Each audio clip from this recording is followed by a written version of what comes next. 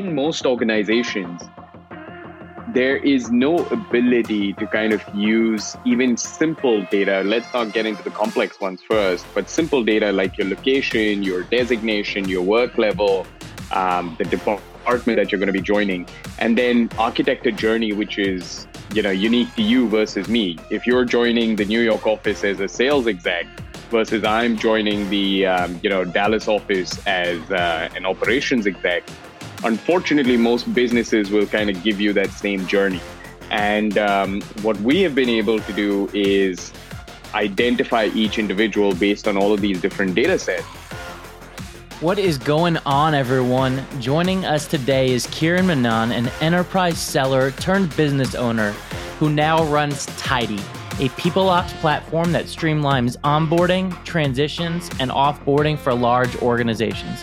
In today's discussion, we dig through the journey Kiran has been on in growing his company with a deep dive on how a startup can sell to the enterprise, that's large businesses, in an efficient manner. This is the Dirt Podcast, and I am your host, Jim Barnish. To support us, please check out our sponsor, Orchid Black, at orchid.black. And if you are enjoying the content, subscribe to our YouTube channel. That way, Google will love us. And now, my friends, here is Kiran Menon. All right, Kiran, say hi to everyone. Hello, and thank you for having me, Jim. Yeah, happy to have you here. So I'm sure everyone's wondering, what it is that you guys do over at Tidy. Maybe let's start there and talk a little bit about your journey. Sure. So Tidy, we do something very, very simple, which is we work with businesses to connect their employee data to automate onboarding, transitions, and offboarding. So fundamentally, the thesis that we went behind was with the increasing number of systems in an organization, employee data sits in silos, and there was a need for a product to come in and tie all of it together and really build that cohesive, unified profile of the individual. And so that's what we do at Tidy. So is that everything from onboarding to offboarding and kind of everything in between? Yeah. So while you would still have your HR systems, you'd have your IT help desk, your payroll, your financial systems, expense management, learning. So we tie all of those systems together to kind of give a single view of the individual and then automate the data flow across all of these systems. And I see on your website, you're calling it people ops, which is a newer term to the world, but maybe just talk a little bit about what people ops is and why that's important to your situation. Yeah. So, HR has fundamentally been something that has started through the industrial age. And I think, unfortunately, through the years, with more and more complexity coming into our workplace, HR has had to do a lot of administrative and operational work. But people ops is that one new kind of space which is developing where you kind of have the merge of HR and IT. So where there's a lot more of, I would say, technical, a lot more of systems coming into play in order to deliver the best experience. So it's no longer just, your traditional HR processes, but how do you kind of build a techno-functional role? And that's what people ops is all about. Yeah, it's funny. I when I think about people, right? It's a business is all about the people first, employees, they take care of your customers, so on and so forth, right? This term people ops, I think, is not only so innovative, but so important for people to recognize that this is the direction that everything in a business is moving towards, right? Like kind of like revenue ops. Revenue is no longer about sales or sales and marketing. It's about tying together the revenue of the business from sales to operations, right? Same thing with people. So I love this. I love this concept. Is this something that that you guys have created? Is this a well-known industry term? Talk to me about that. It's getting there. I think it's fairly in its infancy stage as well. I think there's been just so much of proliferation of SaaS apps and technology coming into the employee experience, especially post-COVID and, with the whole hybrid workforce and everything. Mm-hmm. So there's been a lot of I would say a lot of that kind of coming in and building into the yeah. Got it. So maybe not as far as RevOps or DevOps, but starting to catch on from a lingo perspective. Yep. Okay, got it. So when you started Tidy, I mean, obviously it's been a few years, and I wanna go back to that in a second. Compared to today, how has your vision for what you've been building evolved?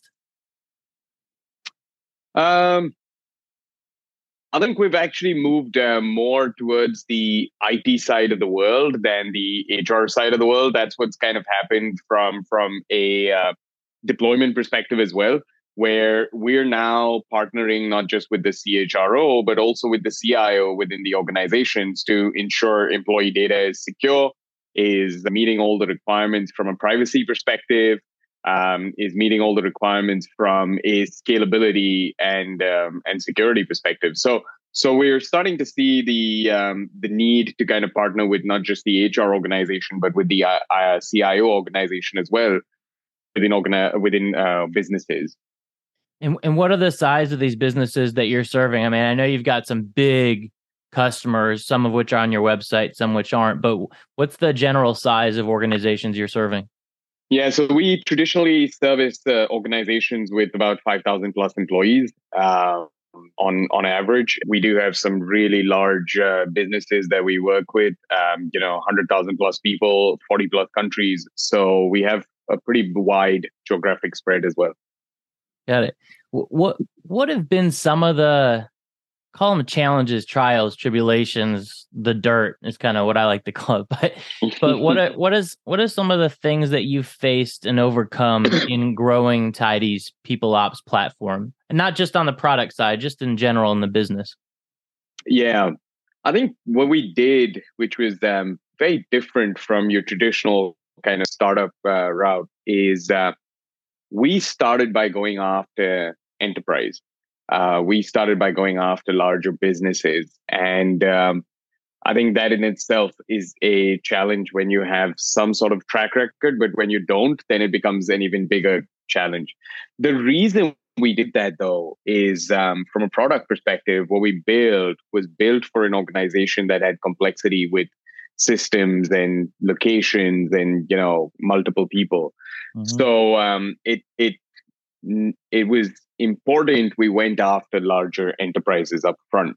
That was a huge challenge to try and overcome. One of the ways we actually did that is we're US headquartered operations in the US. We have a dev team in India.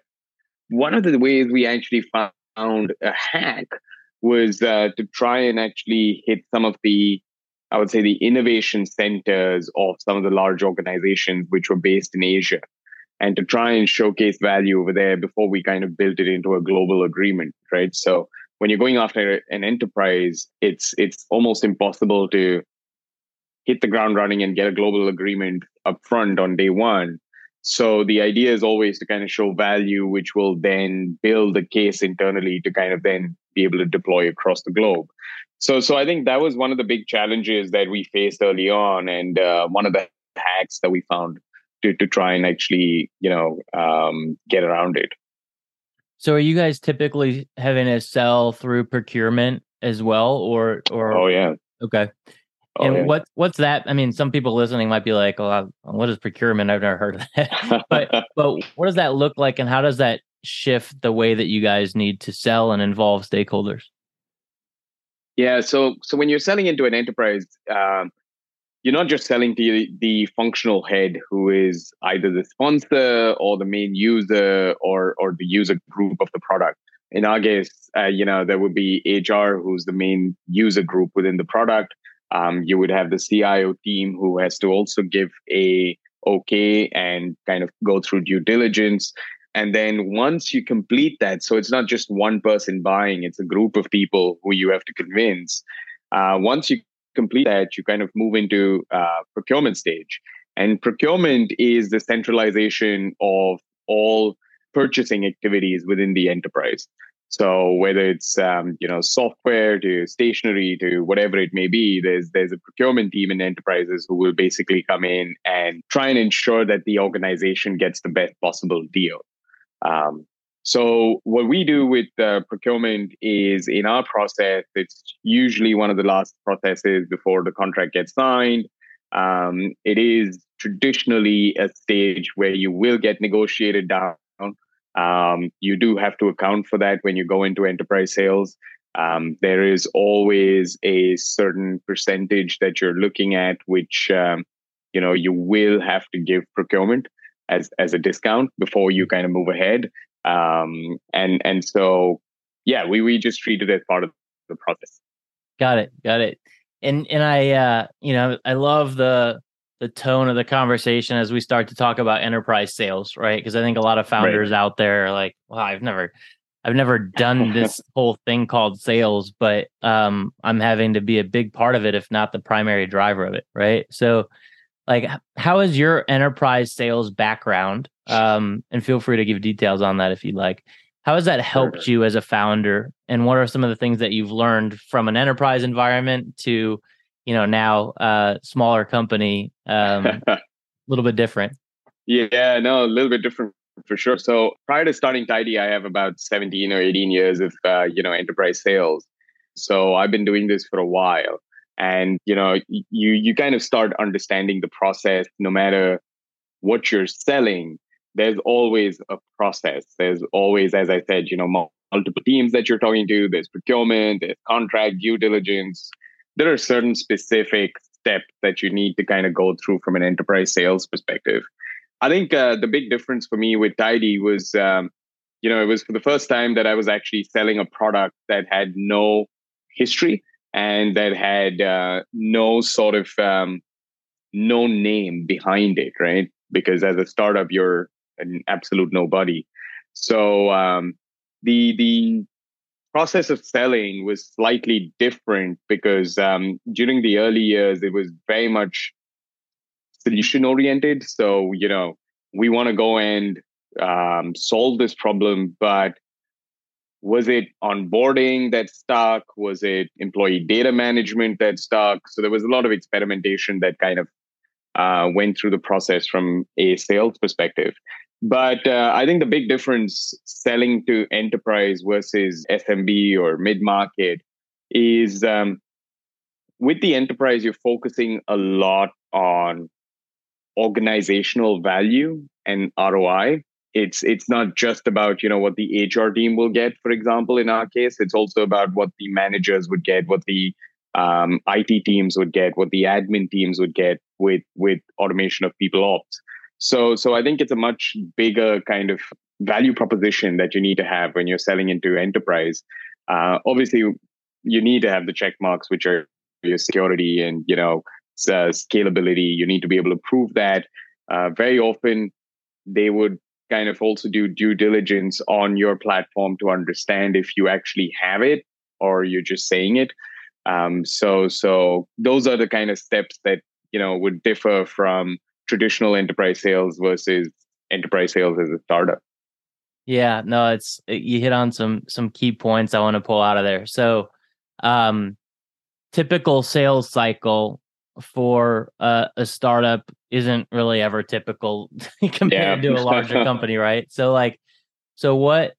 what does that look like as you've grown from zero, in your first enterprise customer to today? Like, what does that look like, and how has that evolved in terms of the sales process and in general, the length of the sale? Yeah, so that's a really good point. So when we started, we were taking about 5 to 6 months to close a deal. Now that's not the most atrocious number. Not It's at all. already a pretty optimized number, but that's because I could prep ourselves for what would be expected from an enterprise sales perspective. I think most other founders that I speak to who have zero enterprise sales experience, you're starting from zero and trying to figure out the process as you go because you've never done it before. But I think the advantage I had was I started at probably 40 or 50% because I knew what was coming up. I think the big optimization for us was you need to have talking points and you need to have collateral at each stage. And what I mean by that is things like when a company goes into due diligence to understand whether your product can meet their requirements, they're looking for technical architecture, data flow. They're looking at the server setup. Do you have disaster recovery in place? Do you have all of those kind of things set up? And during the initial days when we were selling, a lot of that was still something we were figuring out. So we didn't have specific documents about it. We were kind of, building the airplane as we fell, kind of thing. So I think that took us some time, even though we knew what the process was. But cut short to today, our sales process is anywhere between 3 to 4 months to close, a 100K deal plus per year. So it's fairly optimized at this point. Yeah, for those of you listening, 3 to 4 months for an enterprise sale, being a relatively small company. You guys have obviously grown well above 50 people or so now, but not a 5,000 person company yet. Right. So it's that short time frame takes some mastery of not only enterprise sales but of the value to the customer, right? Mm-hmm. And to your point, Kiran, that value is not just to the buyer. That value is not just to the user. That value is to a series of stakeholders over the organization, right? For you, you've mentioned yours, but for others, it might include any executive, any mid-level manager, and oftentimes like lots of users and influencers along the process. Yeah, absolutely. I think the main ones that you need to kind of worry about are your gatekeepers. And you need to kind of identify for your product who those gatekeepers are. They're not necessarily the guys who are buying you. They're not necessarily the ones who would potentially use you 24/7 on a daily basis, but they're the gatekeepers who will influence whether your deal goes through or not. In our case, a lot of that is, for example, it's the CIO organization. It is potentially even from procurement is definitely a gatekeeper for everyone. It is because they can make your life hell. But I think other than that, you need to find who that other gatekeeper is within your sales process. Who's your gatekeeper? In our case, it's usually the CIO organization. Yeah. So it's usually. I meant the tidy. Oh, at tidy. I'm usually a gatekeeper. Yeah, you're at that stage. Yeah. Oh man, that's good. So for you though, it's usually the CIO at your customers. Yeah. Usually the gatekeeper. Yeah, that's right. Why is that? Because we're such a technology optimized product and we're touching so many different systems within the organization. While the CIO is tasked with delivering a great experience from a technology and information systems perspective, that also means he or she needs to kind of account for, any new piece of software coming into the system. And primarily because our product integrates with so many of them internally, it does become a pretty big, I would say, focal point for the CIO within the organization. So are you then integrating with CRMs, ERPs, anything else across the board, like ServiceNow, for instance? Yep. So your ServiceNows is IT help desk, HR systems like Oracle and Workday, payroll systems and vendors like ADP or Paychex, potentially with identity management systems like Okta and, ADFS. So multiple systems that we're integrating and kind of bringing together from an employee data perspective. So is this then an open API play for all those integrations, or are you having to do actual hard integrations? So that's a really interesting question because when you go into enterprise, there's nothing called open API. You might have APIs available, but every single enterprise has a very different data structure. They might be using Oracle. 3 of them using the same Oracle product or the same Workday product or the same ADP product, but their nuances are so custom that the data structure within each one of these systems is going to be very different. And so we love it when there are APIs, but there's always a certain amount of custom, build that you have to bring in. Always. And therein why I asked the Always. question. Always. Legacy systems are the opposite of open API Oh opportunities. yeah. Oh, we've done integrations with legacy systems, and some of the integrations that we've done, oh my god, is incredible how we even managed to get data out of it or push back into it. So yeah. So let's talk about data for a second. What are the core value elements that you guys see in data, whether that be internal or as a potential business model for you guys down the line?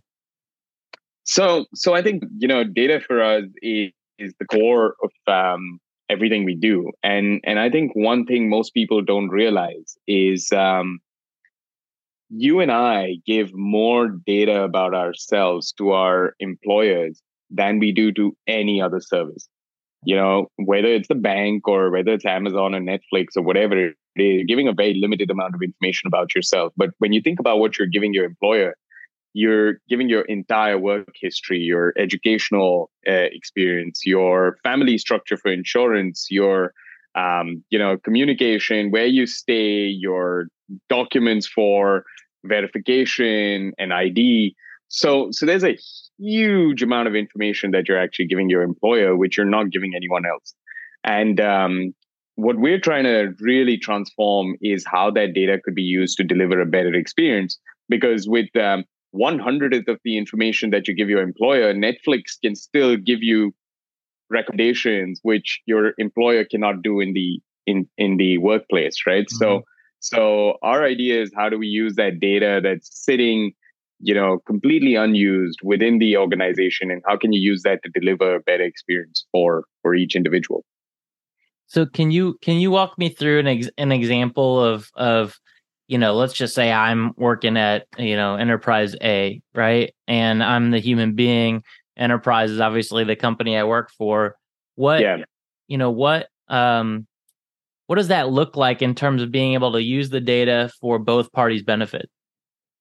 Yeah. So it's simple things like in most organizations, there is no ability to kind of use even simple data. Let's not get into the complex ones first, but simple data like your location, your designation, your work level, the department that you're going to be joining, and then architect a journey which is unique to you versus me. If you're joining the New York office as a sales exec versus I'm joining the Dallas office as an operations exec, unfortunately, most businesses will kind of give you that same journey.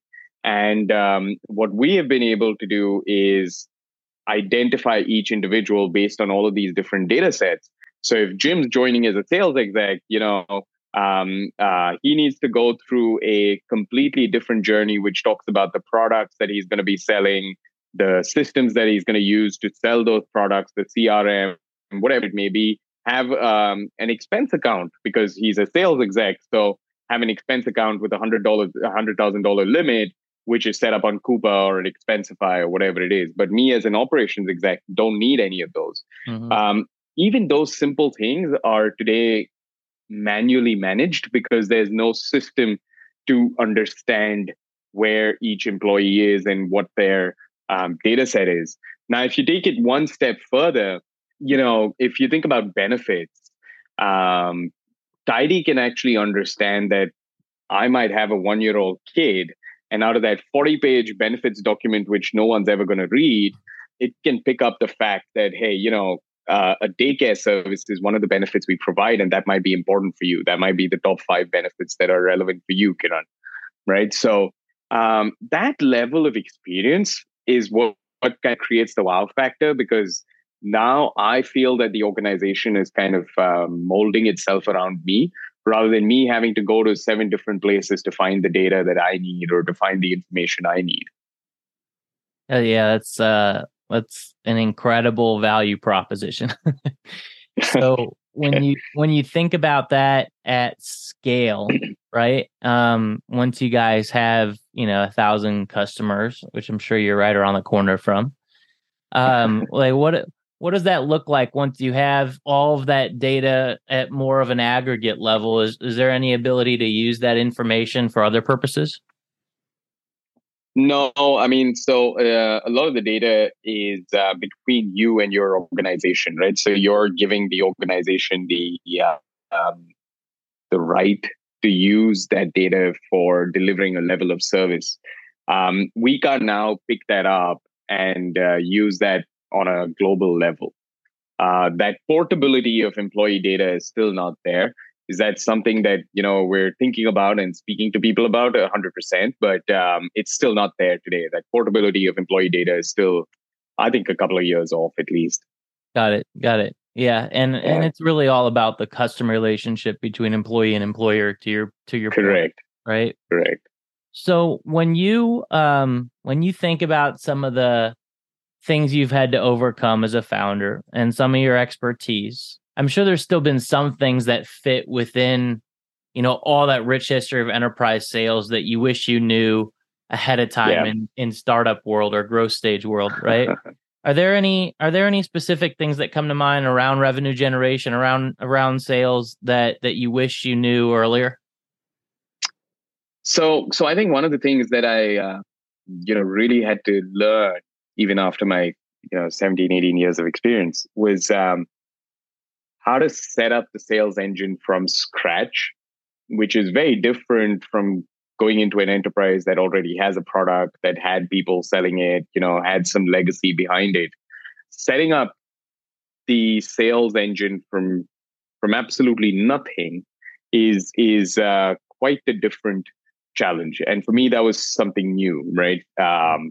Yeah, I've set up teams in different cities and things like that. But again, there was legacy behind that, either as a product or an organization. But over here, there was no legacy. So setting that up to really be able to build that lead pipeline, whether it was SDR driven and with an AE kind of closing out the deals, that was a pretty significant challenge. It kind of took me some time to kind of figure that out.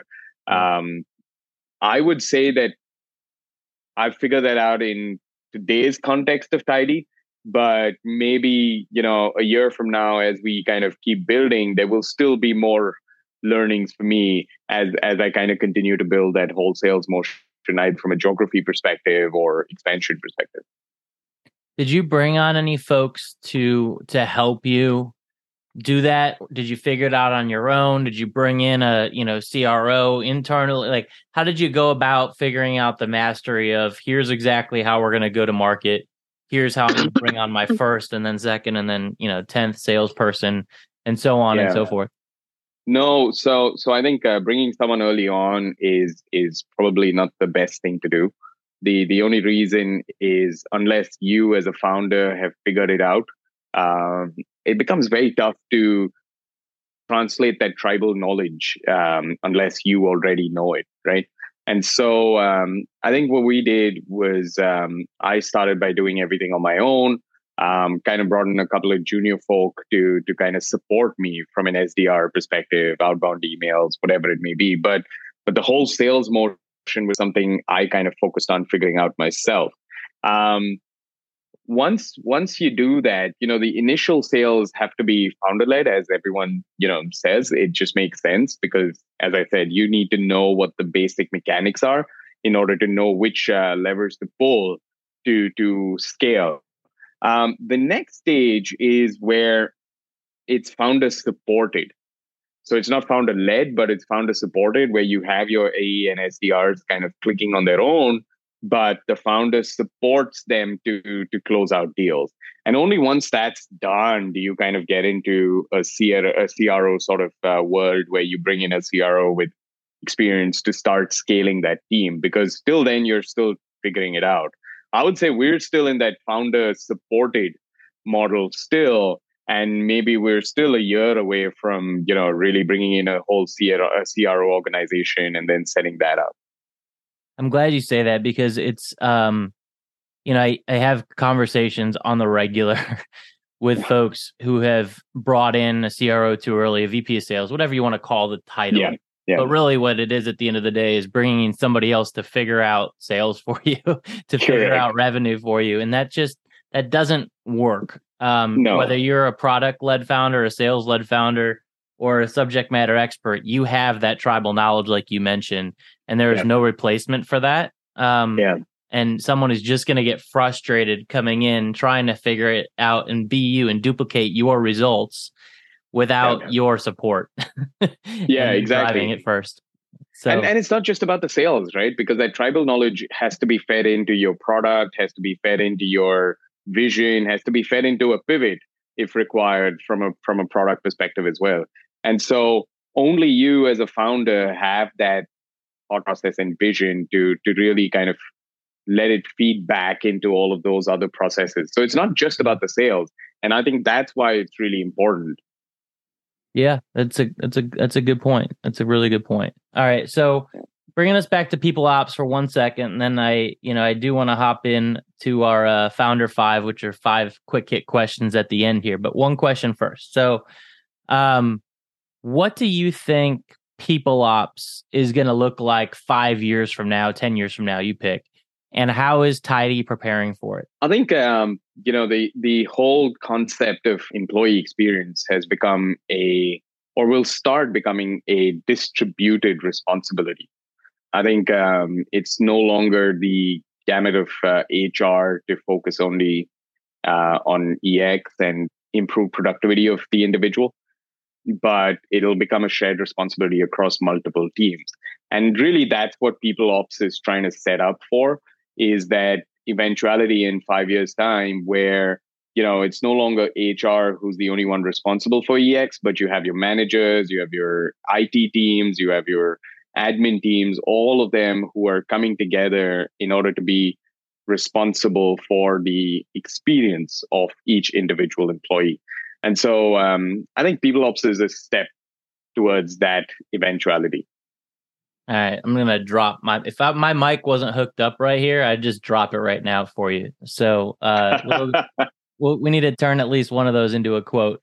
All right, so lastly here, just want to close us off with the Founder 5. So 5 quick hit questions. First one is number 1 metric or KPI that you are relentlessly focused on.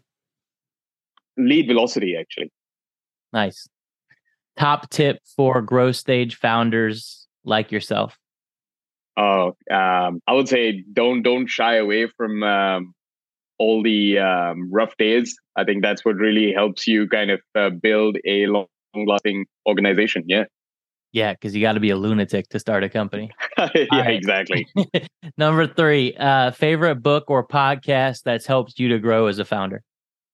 I really like The Monk Who Sold His Ferrari. I remember reading that, eons ago now, but it's still kind of is top of mind for me.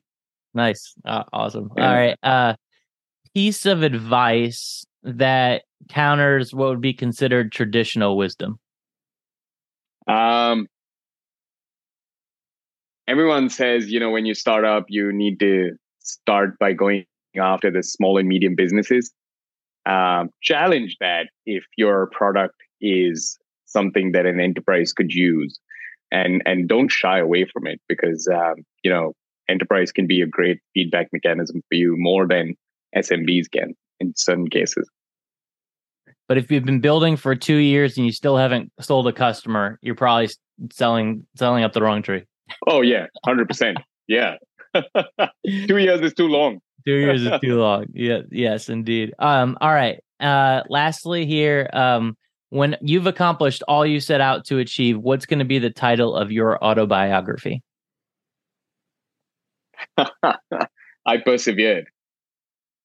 I thought maybe it was going to be Tidy. I actually might turn that into the title of my autobiography. Yeah, nice. Although my fiance would tell me I'm the last thing from Tidy. Well, actually, she's my wife now. Wow, can't believe I just. Oh, wow, anyway. Excellent. Congrats. All right. So I know we gotta close this off. Although I've enjoyed it so much, Kiran. I just want to give you an opportunity here at the end for a little bit of self-promotion, since you've given so much to our audience today. What can anyone listening do to help you out?